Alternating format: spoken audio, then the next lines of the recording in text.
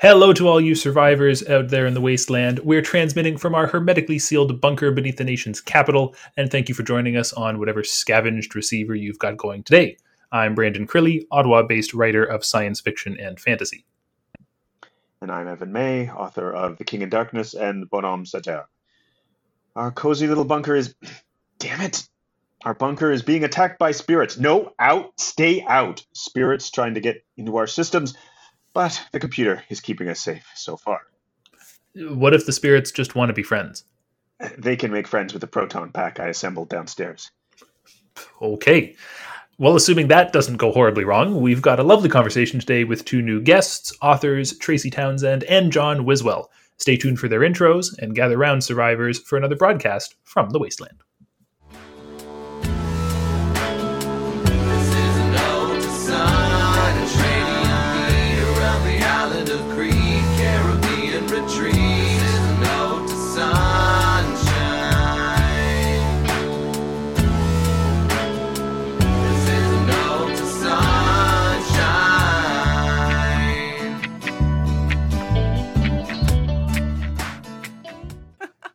I have done that in the past. Well, how long was that conversation that you and I had when we had specifically met up to do like the episode 0 of this podcast? Oh, yeah. And we recorded none of it? Yeah, Nice. It was about 2 hours, I think we were hanging out. And I had nothing. I hadn't recorded a thing. And then we had to try to like be casual. Sorry, Tracy. Anybody with a background in athletics knows that like warming up has value. And so I mean really Yes. you were showing your early commitment to craft there, and you gotta respect that. Perfect. Perfect. I appreciate in that. the zone. Yeah, I absolutely. like that. Nice. I'm glad somebody's got my back. Well, as you know, Brandon, I am by trade an English teacher, and it is more or less my job to like make up crap about other people's crap and act very authoritative about it. Yeah, And that's why you're a moderator. yeah, that one as well. We're like, that's an excellent point over there. John also showing his moderating skills. Yes, I'm going to validate your point there and laugh accommodatingly. Oh, man. And what does the rest of the panel think about that very interesting point? And then you get And then there's that crickets. moment of silence, right? Where we're all like, well, it's just like we're supposed to be interesting. Oh. Shit. Crap. Like, no, what do I say? What do I do? Mhm. I was not paying attention. I was drawing on my program. But drawing on your program can look an awful lot like note taking, which This any is of us right. who've gone through the school system, that's a life hack right there. I still bring paper notes because I feel mortified if I'm ever seen looking at my phone while I'm on a panel. Mm-hmm. Because I have these are notes on my phone, I swear, but it just looks like I'm texting somebody instead of entertaining the audience. Yeah, absolutely. Yeah. I had that bout of paranoia. Gosh, I want to say it was like, I guess it must have been a year ago, because we're living in the COVID lands where almost all of the reference points we have are becoming quickly a year ago.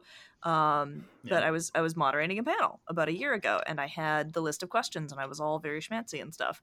And I kept going back to the notes app to look at, and I had exactly that feeling that you've described, John, where I'm like, oh no, it looks like I completely checked out and I'm subtweeting this live.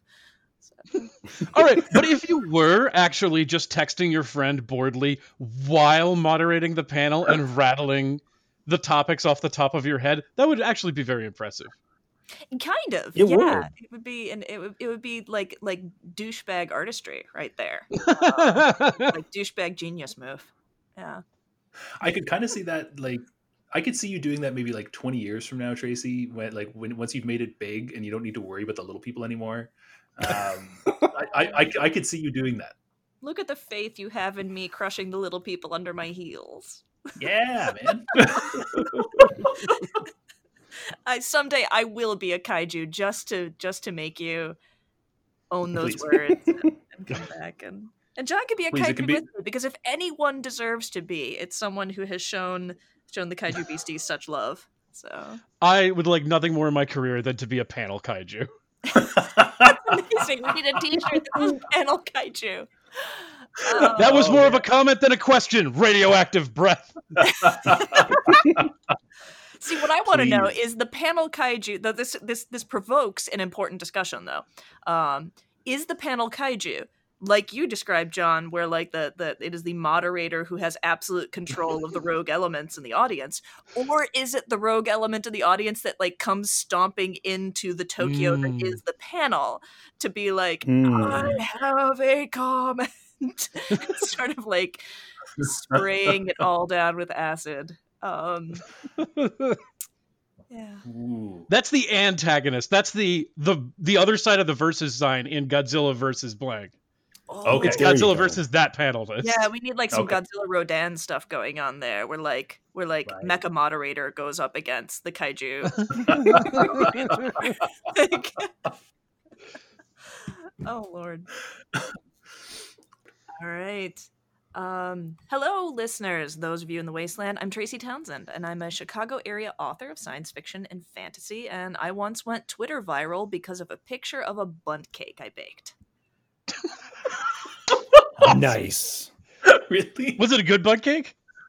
It was an amazingly good bundt cake, and what happened was I got snagged into a Twitter moment because I made the bundt cake to celebrate geek that I am, that the last Avengers movie was coming out, the Avengers Endgame movie, and so I made an ube bundt cake, so it was like round and ring shaped, and I put M&Ms on it in the color of the Infinity Stones, and so I had a Wow. bundt cake with Infinity Stone topping on it, and I took a picture of it and put it on, and it got grabbed into a Twitter moment, and it got like, oh my god, so much ridiculous, and I eventually had to mute it because all the people showed up to be like, is Ant-Man in the center? Wink, wink, and I'm like, oh, you people, I don't even want to eat the cake now, you fuckers.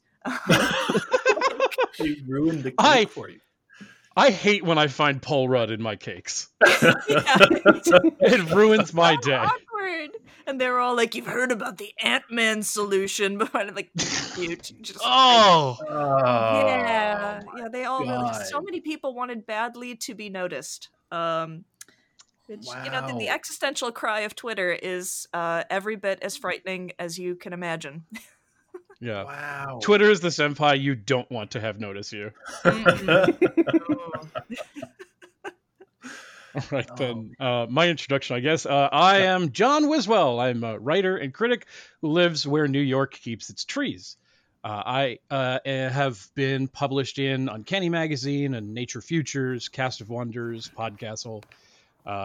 Last week, as of this recording, I was nominated for 2 Stabby Awards on Reddit, including for Best Short Story for Open House on Haunted Hill. I love that story. Thank you. Thank you. I'm very proud of that house.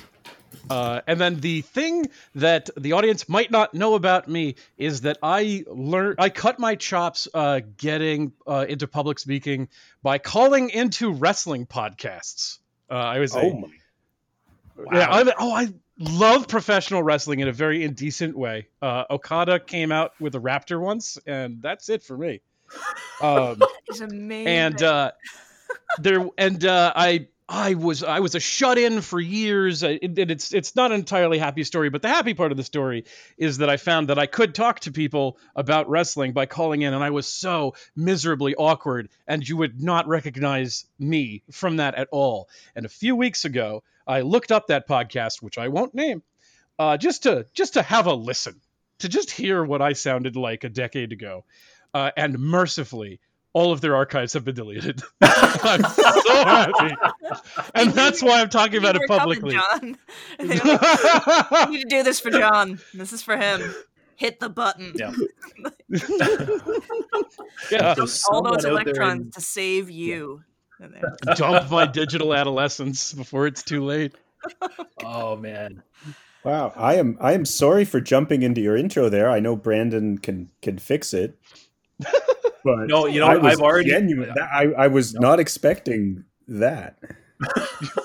You're not expecting I don't- wrestling podcasts or wrestling fandom or Okada and a raptor.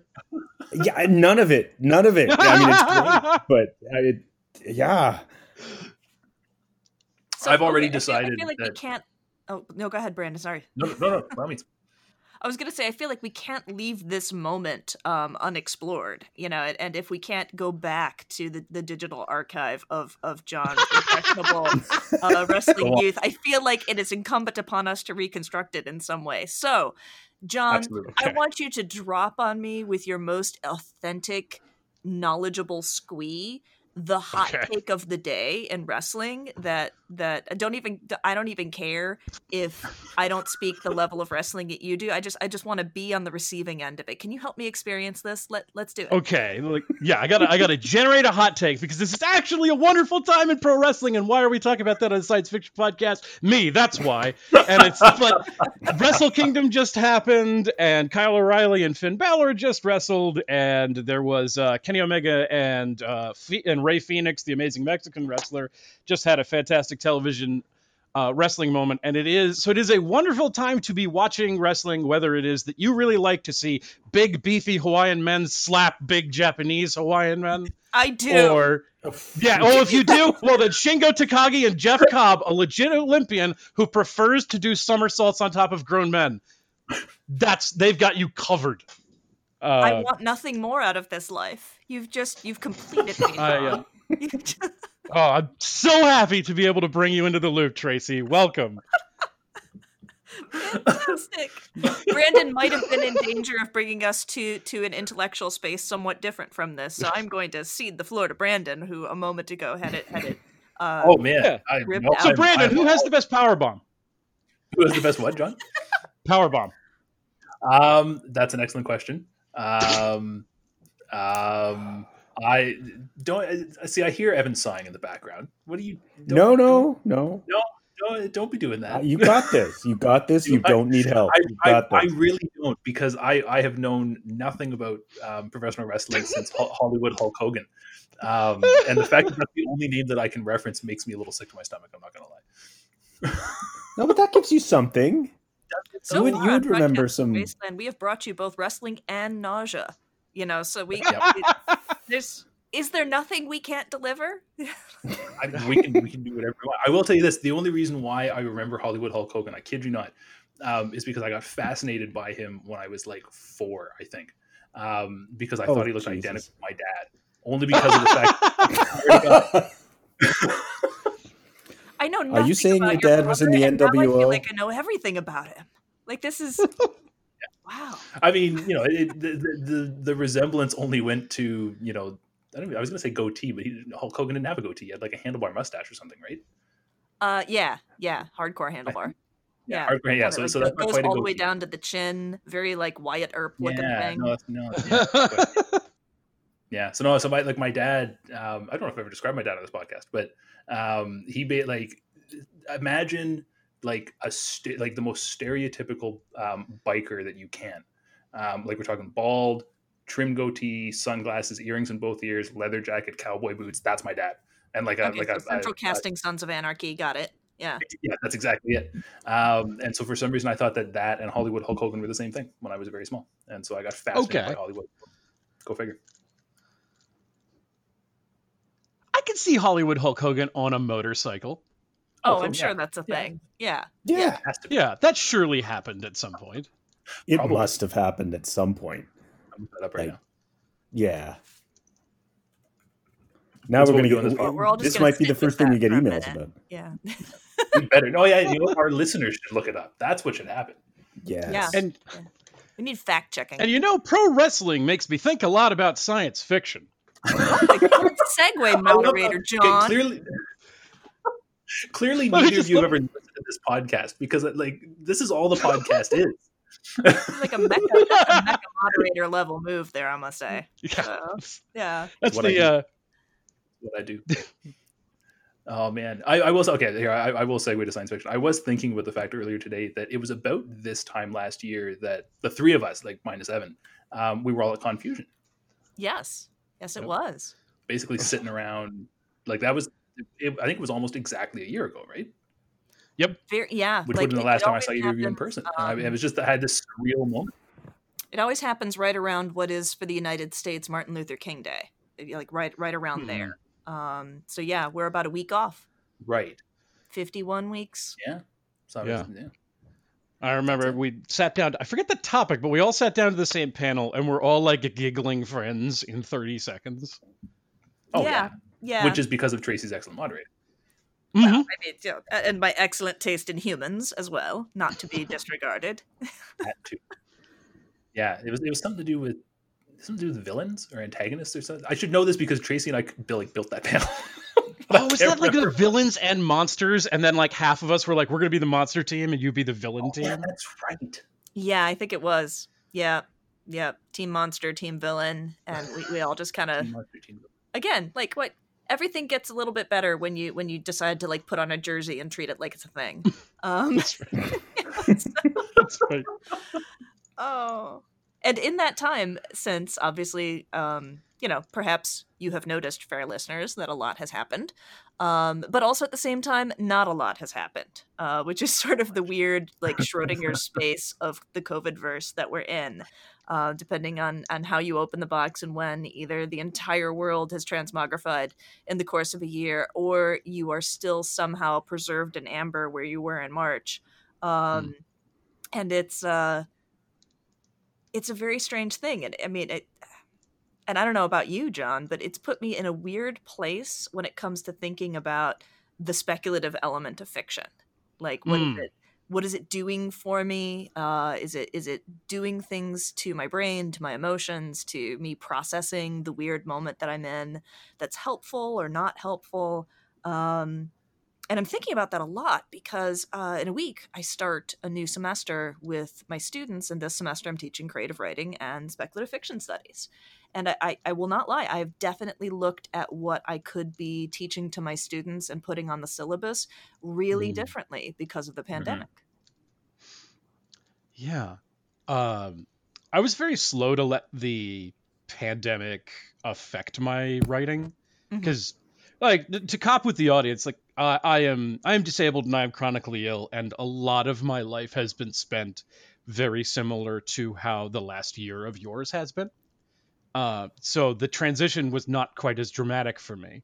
The big transition for me in my life was that I had to do a lot more emotional labor for people who were transitioning into what is has been very traumatic for a lot of people. And as such, there was a part of me that's just like, look, this is my routine, and I am just going to have a good mood and do the stuff I want to do. And that only lasts for so long, right. Because your environment affects what you can work on. And there were some pieces that I'd want to write I'd wanted to write for forever. And then I was like, well, that is not publishable now. That is, or it will be published and taken away that I don't want it to. It will be harmful in this environment. I've written a bunch about being chronically ill in the past, and I had to filter it in different ways. There is one piece that I finally managed to get through, and it actually came out in Uncanny in the January-February issue about the subgenre of weird plagues. Yes, yes. That, by the way, is a super great essay. Yeah. Thank you. Because I've been thinking about it for years, because it's always been fascinating to me. Because it's the genre that's about like stories about actual plagues has never really resonated much with me as a chronically ill person. Not because it doesn't represent things that are real about me, but it never takes me to the space of feeling. Yeah. And the space of feeling strange comes from something more like Magic Mountain or The Fireman or Pontypool, which are about these imaginative plagues where the characters know as little about what's happening to them as I do as a patient. I find those things fascinating, but I had to really change the way that I wanted to talk about it because of what everybody was going through right now. Because suddenly everybody was in the extreme medical odyssey that I have been in since I was like 13. And so it's definitely affected that. And it's affected, like, I intend to write some weird plagues, but what I make them do, I'm going to be much more careful about the outcome. I couldn't possibly bring myself to write one that is about defeatism or nihilism right now. Yeah. And I mean, I've never been really that big on like everybody gets sick and then it's sad and they die. Like I've never actually been that psyched to write that. But now I really want to measure, especially because it's more important than ever that chronically ill characters in fiction, and especially in science fiction, are not just test subjects, but they're protagonists. Mhm. And that we share more of those experiences, both in the speculative and in the real. So, I mean, that's certainly an effect that I've had walking through the last 9 or 10 months. What about you folks, though? I yield the floor to Tracy first because you're the guest. Well, I mentioned before, having to think about what I'm going to ask my students to read differently. And I actually wrote an essay about this that showed up on Luna Station Quarterly, because I write for them every month, or nearly every month. And it was specifically about, it was sort of primed by a conversation I'd had with a colleague of mine who wanted to know if I was going to teach E.M. Forster's The Machine Stops, which I haven't done every single year. I've taught my science fiction fantasy course, but I often have. And I hadn't really been thinking about it before, and I had to sort of sit with the idea of, how does Forster's The Machine Stops hit really differently if I'm giving them to pause button?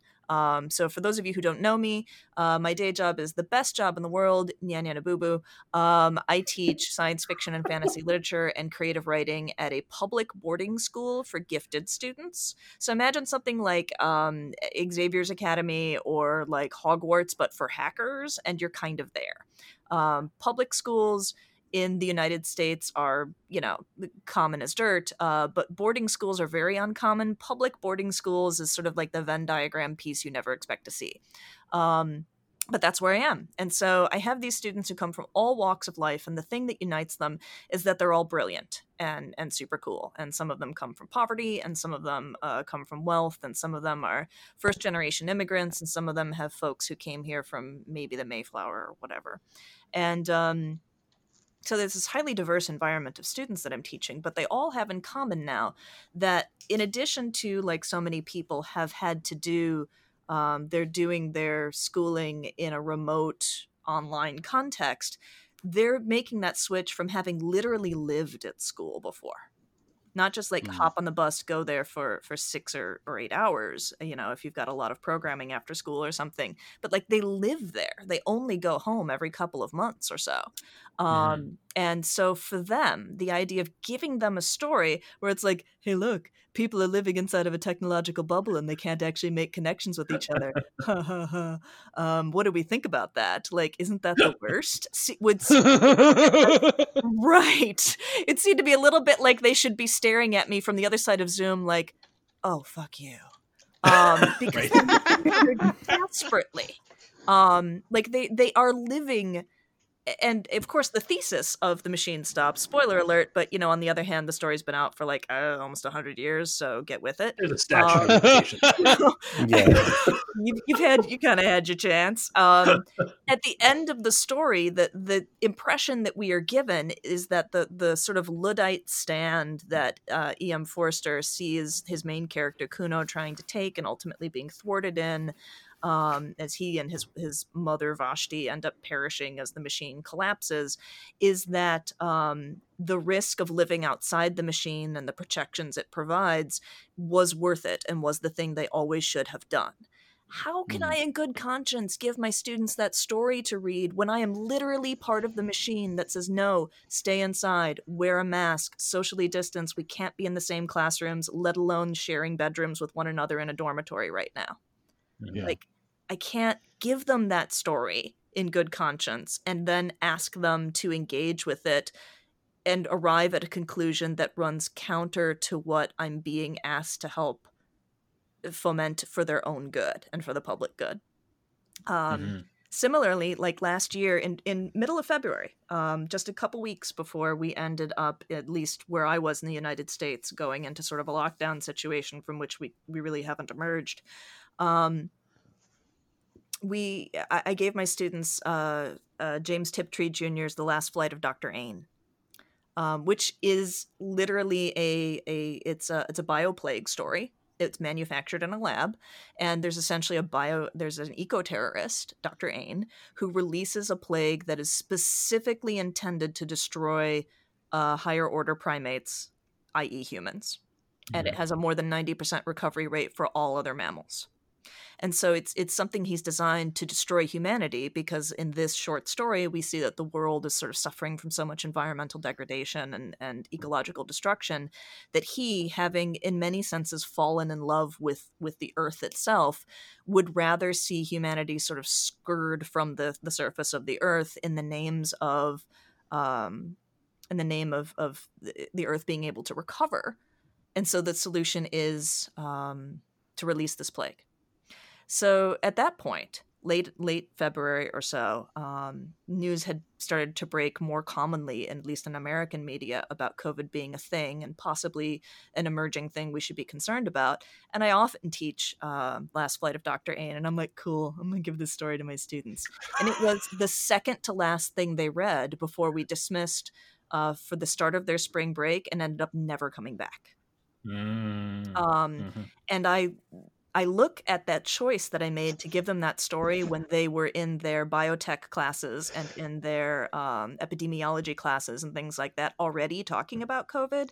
I look back on having given that story with real guilt, because the story ends with Ain has been captured, but it's already too late. He's released the virus. It has only a 3-day incubation period, and it has a more than 90% mortality rate within 3 weeks. Like, humanity's done for. And I look back on the choice to do that, which at the time seemed like so in tune with the universe of me, as like, fuck, Townsend, that was just mean. That was mean. Yeah, way to go. And so that these are sorts of the things I'm asking myself now. Like, in the same way that John is sort of weighing what are the tones that I can hit and the messages that I can hit, and sort of sit with myself as a writer, get the work done I want to do as a writer, and also offer something to the world that I hope will be taken in good faith. My teacher brain, when outside of my writing world, is having to process, like, I'm sort of the filter through which my students are getting their stuff, right? And like, how do I engage in almost kind of an ethical way of helping them read their way through a crisis? Yeah. And I killed the podcast. No, I'm just like, because you hit a bunch of really interesting notes during that, including that you basically assigned your students to live a science fiction story. Yeah, whoops. Yeah, kind of my bad. I mean, that's cool. That's what we call. There's a term for that. That is an in-depth. That's a rich task. That's what we say in education right here in Ontario. That is a rich task that you have assigned, Tracy. That for experiential learning and insert other buzzwords here. Yeah. So And by the way, sorry that the rubric got a little out of control there. Rest of the planet. Really didn't mean for that to happen. I promise that when I revise this for future courses, we'll keep it like a little bit more contained. Please do. Yeah. And related to what you were talking about how you want your students to be viewing how they're engaging with the world, or how they are, what tools they have. I've also noticed my reading habits have changed. I have less patience for certain kinds of criticism, particularly redundant criticism. If a short story or a novel is about how the internet makes us further apart, I'm like, great, I've read this 200 times.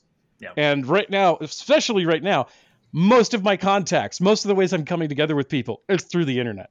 Yeah. And so I am much more attracted to something like Naomi Kritzer's Catfishing on Catnet, which is just like a wonderful, warm-hearted novel to begin with.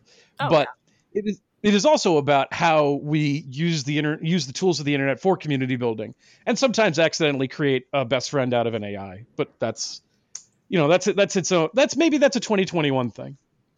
Maybe.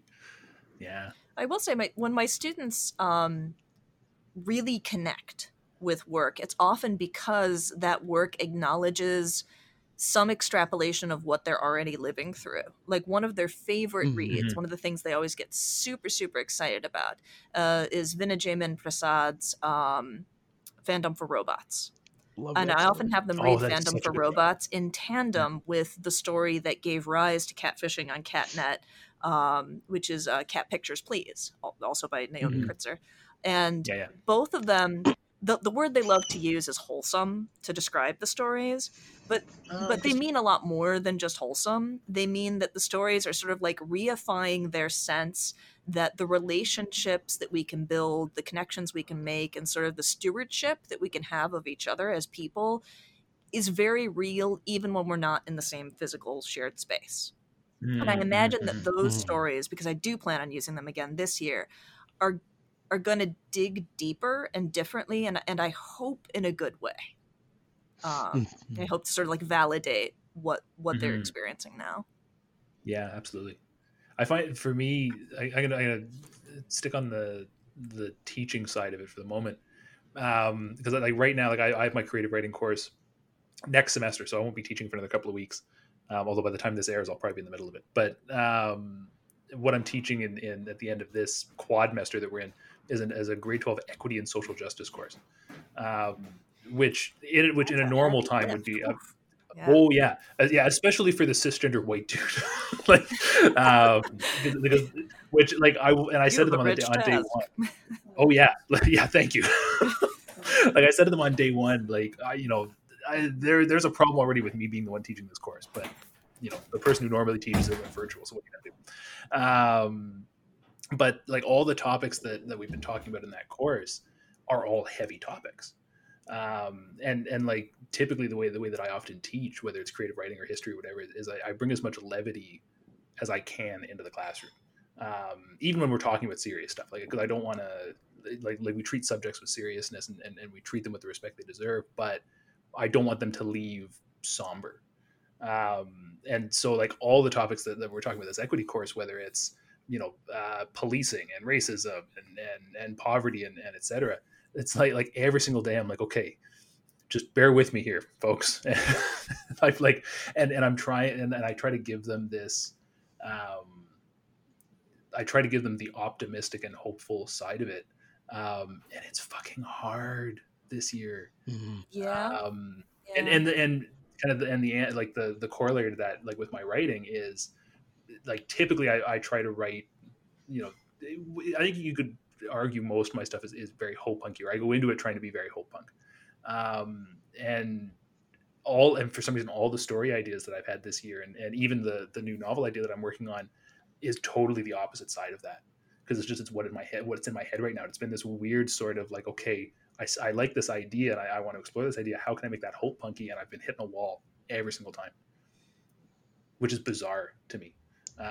But again, not surprising given what's going on around us. But that's kind of where I'm at with that. Yeah. Right. I mean, everybody's going to get emotionally exhausted at some point, but especially under these circumstances. Yeah, that's it.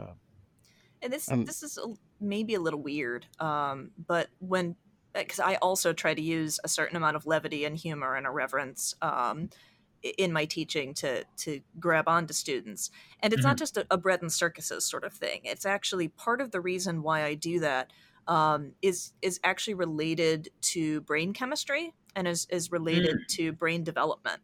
So fun fact, and this may be something, John, you tend to be pretty well medically versed and things, so this may not be news to you.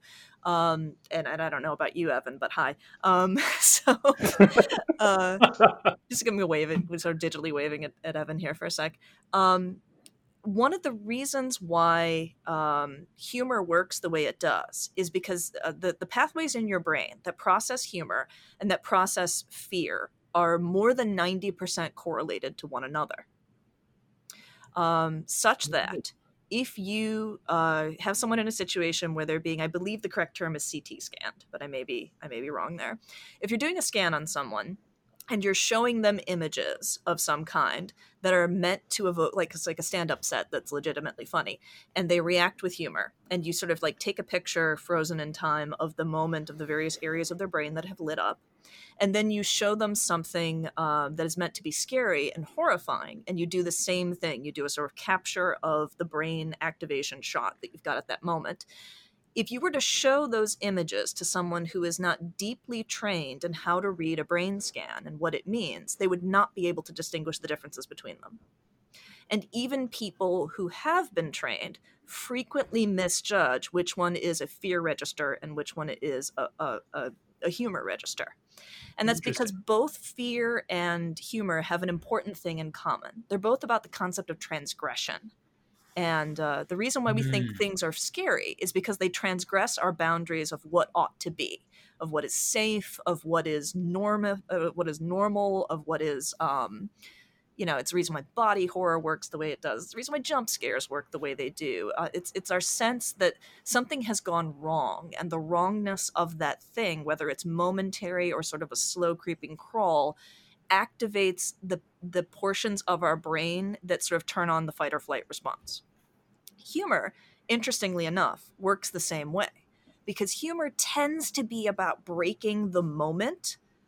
So that if I'm standing in front of my students and I say something that they don't expect to come out of the mouth of someone who's supposed to be the adult in the room, the reason why they laugh is because they're like, holy shit, I can't believe she just said that. In addition to the fact that the thing itself may have been funny of its own merit. And so it's the act of, most humor emerges out of some form of transgression, however slight. And the laughter response, because sometimes people laugh hysterically when they're afraid. The reason that you get that wire crossing is because it's how the brain is reacting to the transgression. Humor, the difference really between humor and fear is the brain registers with fear, I have good reason to be worried about this transgression. With humor, it says, oh, that transgression was unexpected but harmless. And so I think the value we have in this sort of moment of uncertainty, whether we're writers or teachers or artists of some other kind, is recognizing that whether we're working with horror or humor or some element of speculation that's meant to sort of like transgress and to break our set of expectations, the power in that is in the moment of transgression, you've broken down people's barriers and made them vulnerable, hopefully in a way that you can use positively to experience something differently. I like that. Me too. And now this is the part where I'm going to press the mute button on myself. For Oh, you can. That's a lot of words. Much words.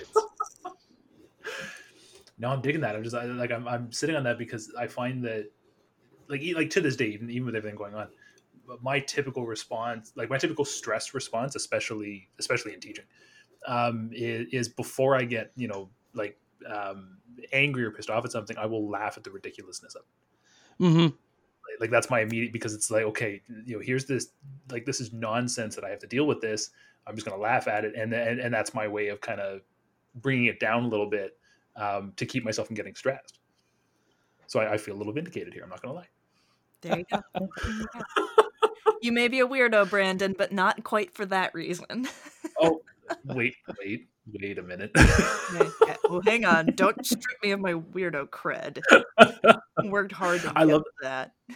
Yeah. No, that's one of my favorite things about teaching is when I can like drop a comment in that my students don't expect, and they get taken aback for a moment. It's like, wait, like, did he really just? Yeah, I did. And then I'll typically double down. And it's because I had a professor in university, first year university. Yeah, for a first year university English course, who for the life of me, I can't remember the poem or the short story we were looking at because it was first year English lit and I lost interest pretty quick. But it was some, like, there was some sort of yeah, Evan knows. So there was some sort of sexual escapade going on in this thing, and we're talking about it very academically. And I remember my professor saying, "Okay, like, every character gets something out of this narrative, even if it doesn't seem that way." And we're like, "Yeah, I get it." We're like, "What's he talking about?" And he comes to one of the characters, and he's like, "Yeah, well, she got something out of it. Well, she got fucked." And we're like, "Whoa, crap!" and just this moment of like, did our university professor really just say that? And he just kind of moves on. And that was his whole demeanor in front of the class, which made the material more bearable. But yeah, it was that shock effect, which I've totally adapted for every day of my teaching life. Well, that was my ramble. I'm gonna actually turn things back towards John here for a sec, because I'm gonna plug John here. Not that he needs my help, but if you have not gone out into the universe and read John Wiswell TM brand fiction, you really need to do that, because one of the things, talking about this idea of transgression, right? One of the things I love about your work, John, is that you're so good at taking whatever the base expectation of the reader may be and in some way transgressing. And that transgression is oftentimes a very complex combination of emotions that you're working with. Like, for instance, your recently Stabby Award nominated short story. The reason why that works so well and clearly resonated with lots of people who read it, no pun intended on Reddit. Nice. Just staggered into that. Wow. Is because we have a haunted house that's on the market, and there's an open house going on, and the haunted house in its sentience has a set of goals that make it the central character. It is the perspective character, and its goals are curiously benign. It kind of doesn't want to be alone. It just sort of feels like it has this job to do that it doesn't get to do because it's not occupied. I can't haunt anyone if nobody's here.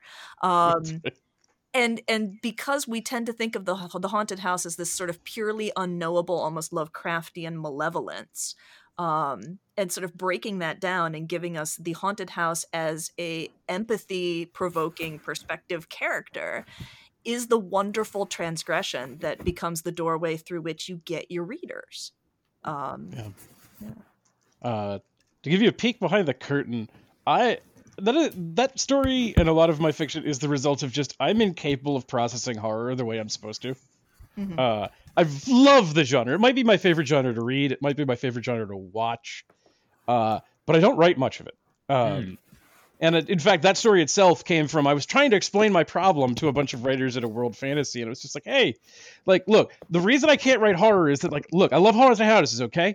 But if I try to write a haunted house, it's just going to be a lonely haunted house that just really wants somebody to come live in it. And all the writers were like, please write that. Yeah. You don't understand. I can't write a horror story. And so, like, my oeuvre is full of, like, a tank that's lonely and goes to a science fiction convention to make friends. And a tentacle monster who is nervous to meet his girlfriend's parents for the first time. And it's just, I keep taking nightmare things and making them often cute, often heartwarming, but at least protagonisty. In part because I see myself in a lot of horror, and I always have, but in part because I just don't process it the way other people do. I don't consume horror to be made afraid. I consume it to feel companionship. I have lived through a lot of peril. I don't get the tension arcs that a lot of other people do out of fiction. And since I was a kid, horror has been the genre that hasn't lied to me about how unfair a lot of life is. And as such, I go in and I just fill up on slasher movies and horrible vampires, and I just come away very, very happy. The characters, not so much. But then I create characters, and my characters are very happy. You're like, and people are crying because the haunted house maybe found a family that will move in. That's just the way that I process things. I just, for some reason, eat gore and barf rainbows. That's how it's done. And I know that I'm abnormal, but I'm not willing to change. A t-shirt, John. Eat gore. So many t-shirts. Between this and yesterday, or whenever we record this, between this and yesterday's panel that Tracy was moderating, there are so many t-shirt quotes that I'm now responsible for. Apparently, there was like 19 just from Kari Morin. Yeah. Oh yeah, it was ridiculous. So many. Oh, I'm getting a cookie delivery. Thank you, love. Oh, fantastic. The oven temp and baking time, so they're a little bit soft. Everything you bake is brilliant. I'm not worried. Okay, so we're in an audio-only format, so I need a careful play-by-play narration of the cookie. I need to... Yeah, give me the flavor profile. Give me the mouthfeel. Okay, so the cookie itself is oatmeal. Oh, interesting. It's oatmeal, white chocolate chips, and I believe cranberry. That's what I can see so far. It is incredibly soft. So I'm picking it up off the plate, and it is gooily falling apart. And so I am coming away with about like a 2-inch by 2-inch piece of cookie, while the rest remains on the plate. If we keep talking like this, I'm going to have a transgression pretty soon.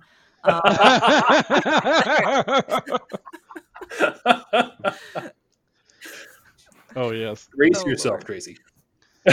Yeah. I'm now eating the sample.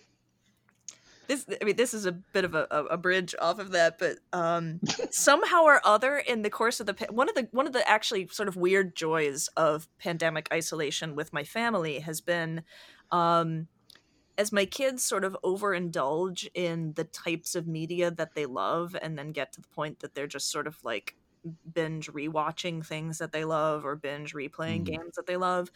There have been these wonderful, great opportunities for me to sort of crack open the door and slide in something to be like, "Hey, Mom thinks it would be cool to watch this with you or to do this with you." And one of the Did they things run that, screaming the other way like kids normally would?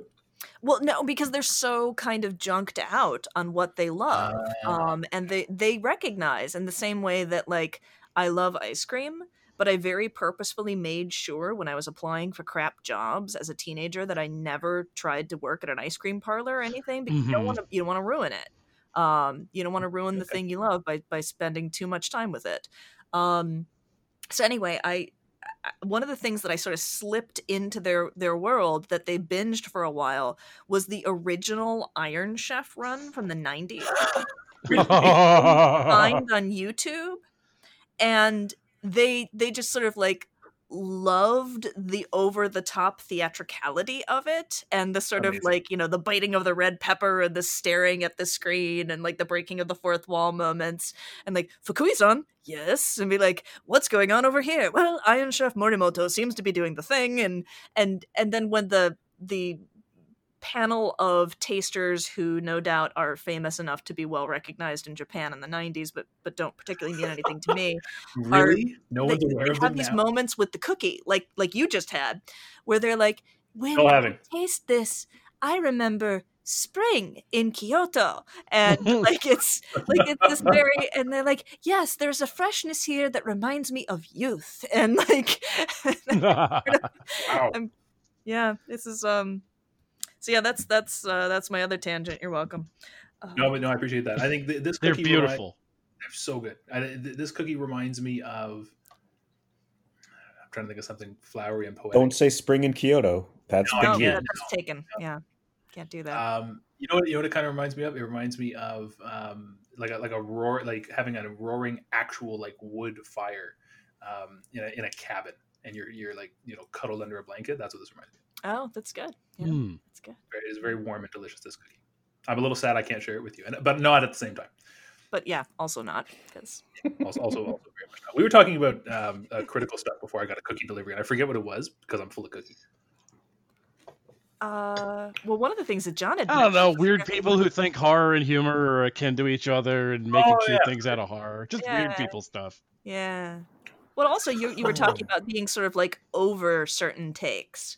Like we're Oh, sort of sure. done with the whole the equivalent of the satanic panic about technology, which God, if we can't get past that now in science fiction, good heavens.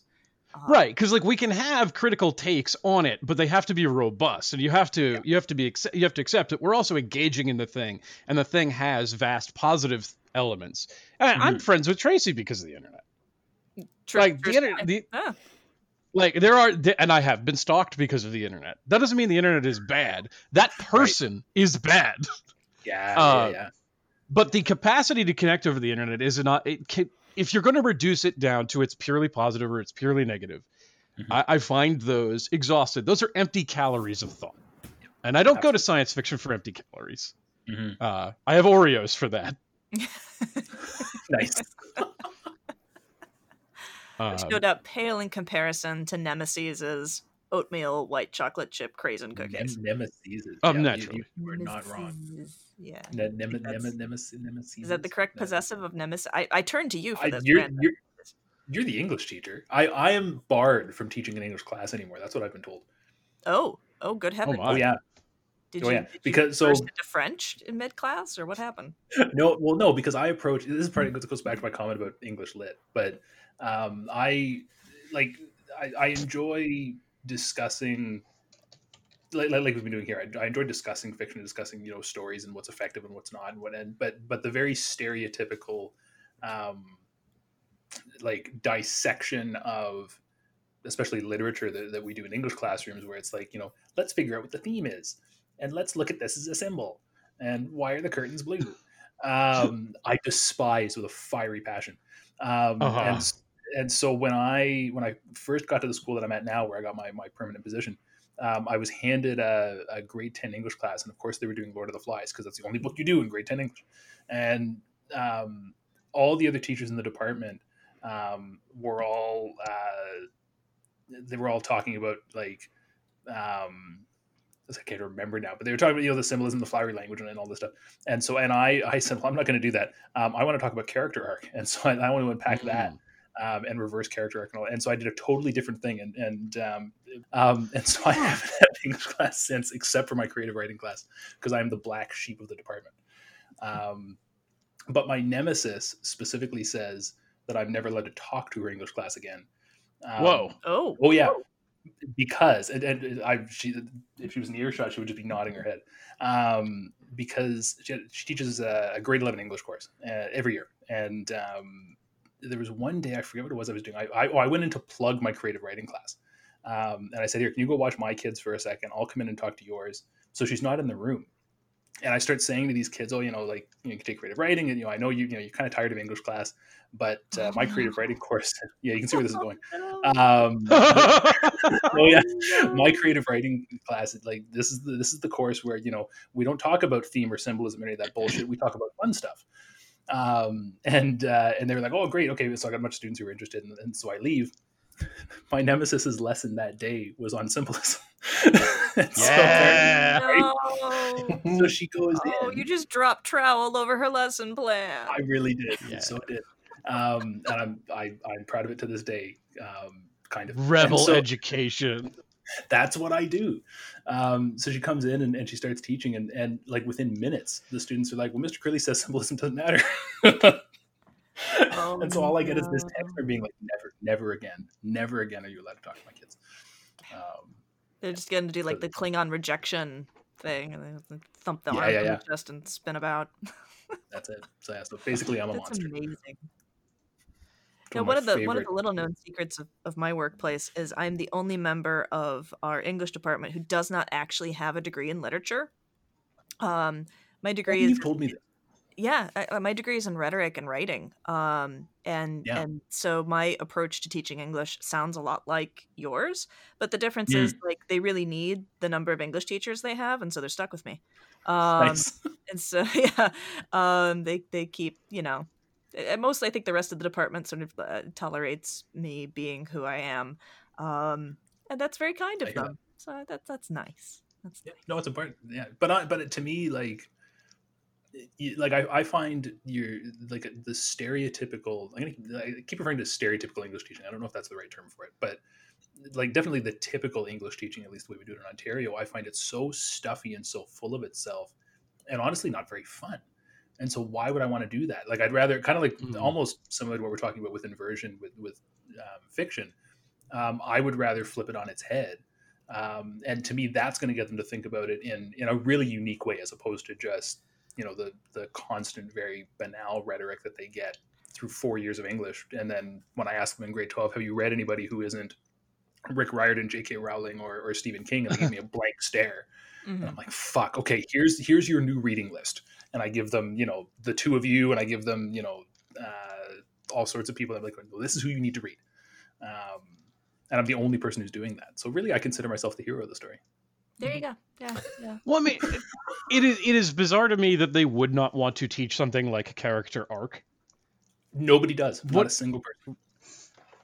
It's a fundamental part of most storytelling. I mean, if you are just a fan of literary fiction that has no character arcs, then I guess, yes, that's a problem. But right? But like, at least in the U.S. education system, we teach Lord of the Flies and Huckleberry Finn and Catcher in the Rye, all of which have very obvious character arcs. Obviously. But we do tend to repackage those character arcs, though. Like in Lord of the Flies, instead of talking about it explicitly as character arc, they'll be like, the devolution of people outside of society. And they turn it into a theme instead. See, that's the thing. It's let's unpack the theme, and the thing that we always get here is, let's what was the author trying to do? Well, I don't know. We can't ask him. He's dead. Like,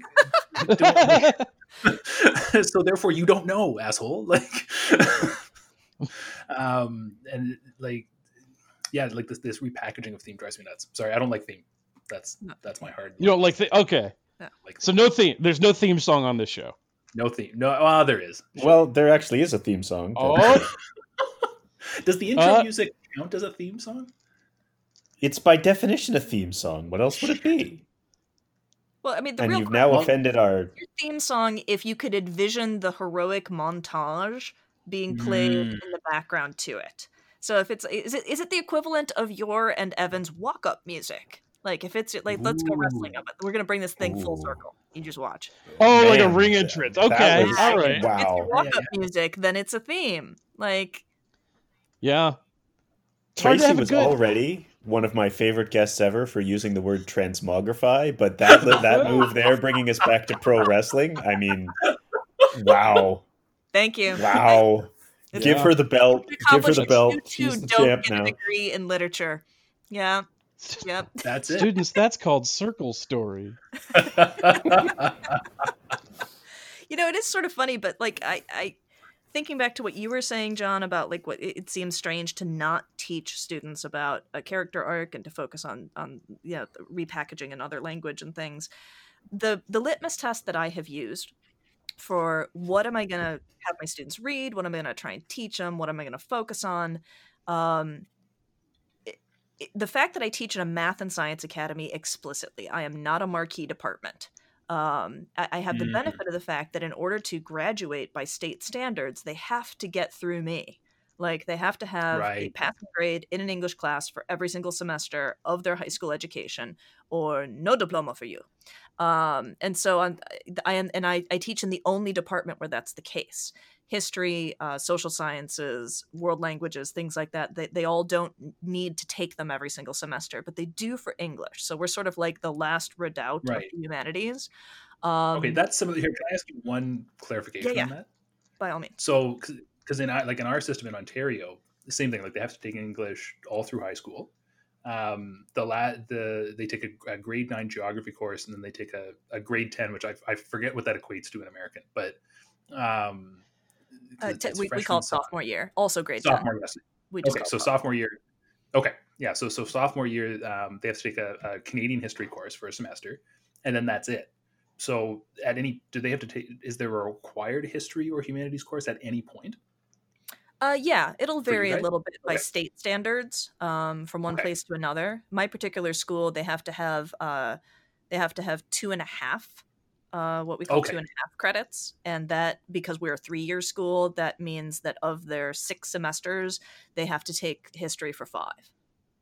Oh, okay, perfect. Then you're Yeah, actually and so for ahead of me, us. they have to do 6 semesters of English to get by. But what I'm Ah. driving at here is because I know I'm not a marquee department, the filter for me has been for a very long time, what are my students going to need to know in 20 years, 30 years? Mm. What is it I want them to remember? And that's the point where I decide things like, you know what? This over here, not so much important. This set of skills, however, I definitely want them to know. You know, these things to have read, these conversations to have had, these writing experiences, whatever. And so for me, it becomes enormously clarifying to think about it, not just in terms of like, I like this or think this is important. Because let's face it, I'm teaching at a friggin' math and science academy. Like 1/10 of 1% of my students have probably ever gone on to be English majors, let alone actually work in that field. Mhm. So I am something they need to get through, where I need to somehow also simultaneously improve them. I need to like sneak that in under the door. Like, yeah, you got to take this class. I'm going to make it worth it for you somehow, because I'm going to give you this thing that you're going to need decades from now that you don't know that you need. Absolutely. So yeah, that's my attitude towards my Canadian history course, because that's the same thing. Like they have to take my Canadian history course, but I say to them kind of from day one, I don't expect you to leave this course understanding any specific facts about Canadian history. I want you to leave with the ability to critically analyze whatever information you're receiving, whatever you're reading about either the past or the present. Like when you're reading the news, I want you to be able to unpack that. That's what I'm teaching you. Yeah. And we'll do it through like simulations and fun stuff and bad humor and whatever. But like you have to into it with that. But what I find with and I teach at a very STEM heavy school too.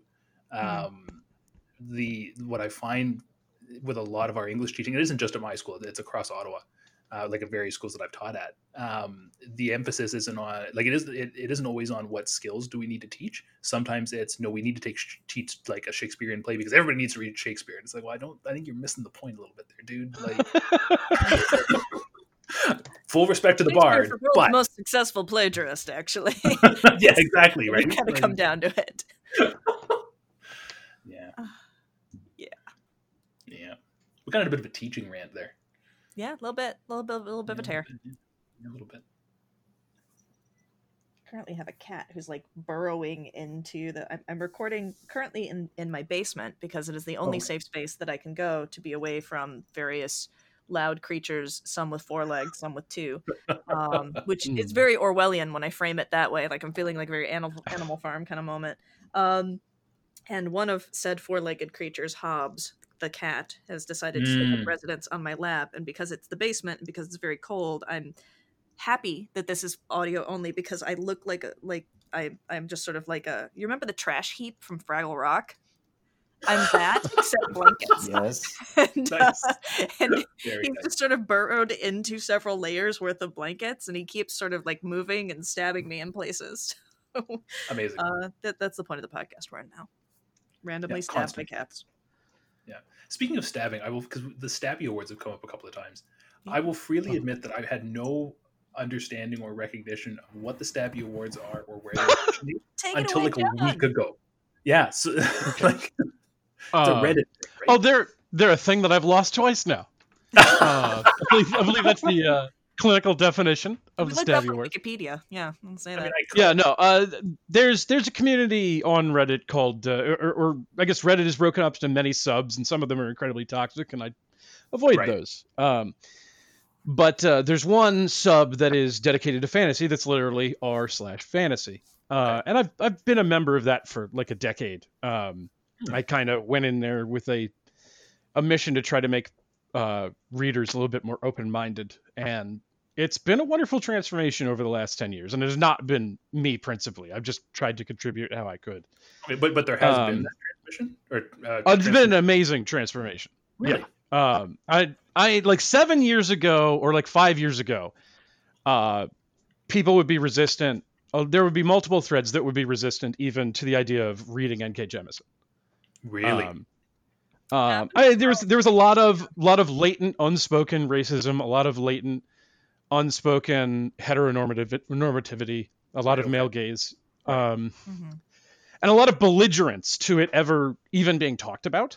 Yeah. Wow. Now it's not just that like there are rules in place. It's not just that like for behavior. There's not just that there's a code of conduct. It's not just that the moderators are diverse and are active. It's that the community on there, which is quite large, thinks differently, has had their eyes open. There was definitely a point where it was like, please. How dare you say that I am closed-minded and male gazy? I read Piers Anthony. Yeah. Yeah. Mark Lawrence writes about women some of the time. That's yeah, that's true.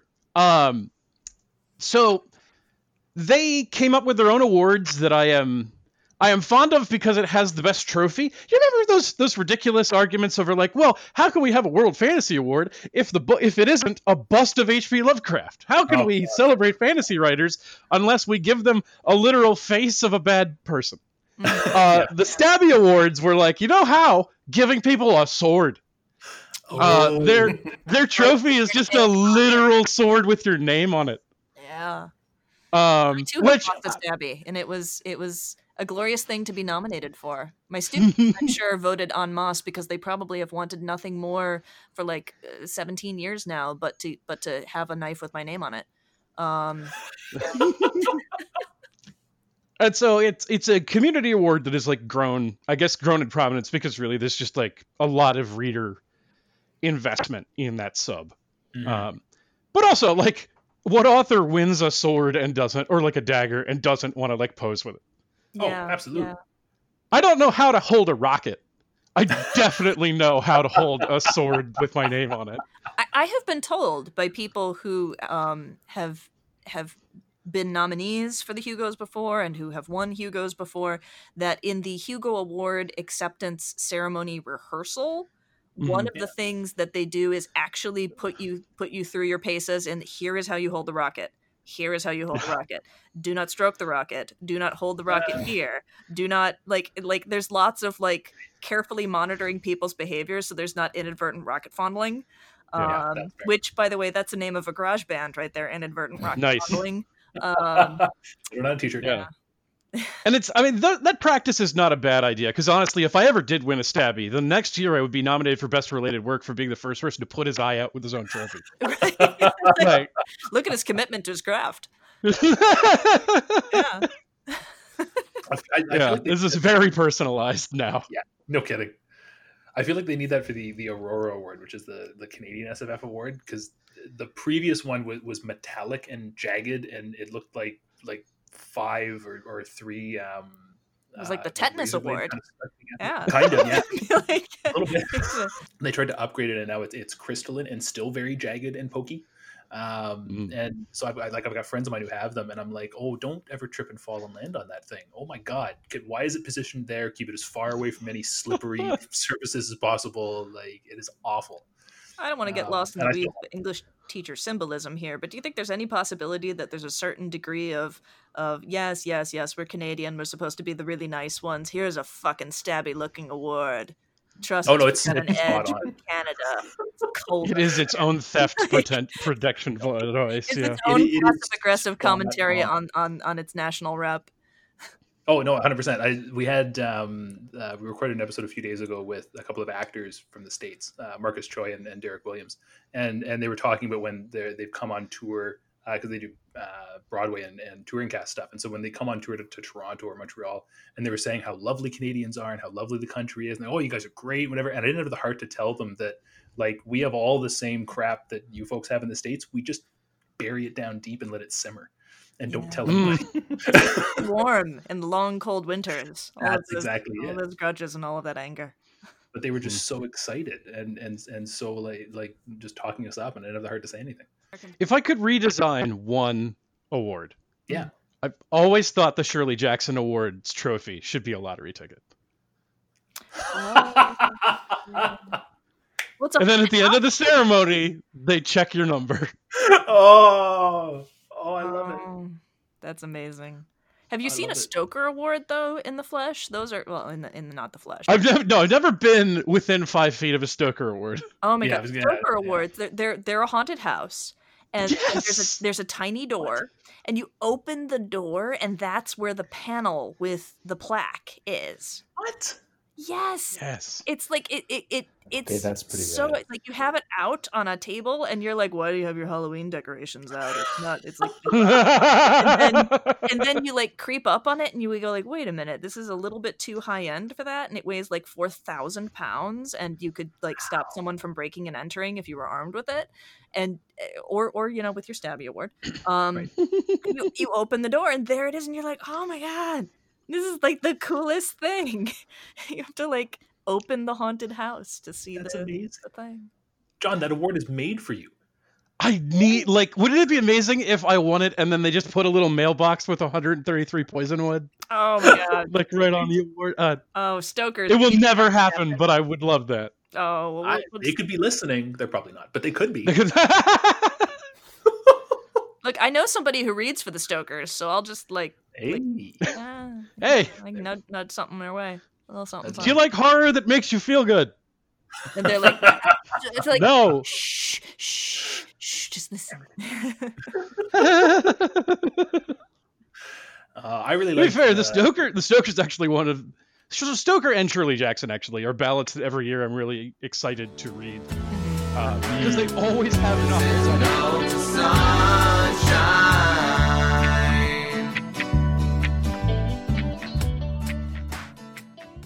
Well, it turns out the spirits just wanted to be friends, but the proton packs had a full charge, so you can imagine what happened. Regardless, we had a wonderful time talking with our fellow survivors today, so thank you to Tracy and John for joining us here in our underground safe haven. We'd also like to thank local musician Chris Kesner for providing our intro and outro music, and our sound editor June Park for bringing this episode to completion. but especially thanks to all you survivors out there for joining us for our conversation today. Stay safe, consider talking to the spirits before charging the equipment, and we'll look forward to reaching you again with our next broadcast from the Wasteland.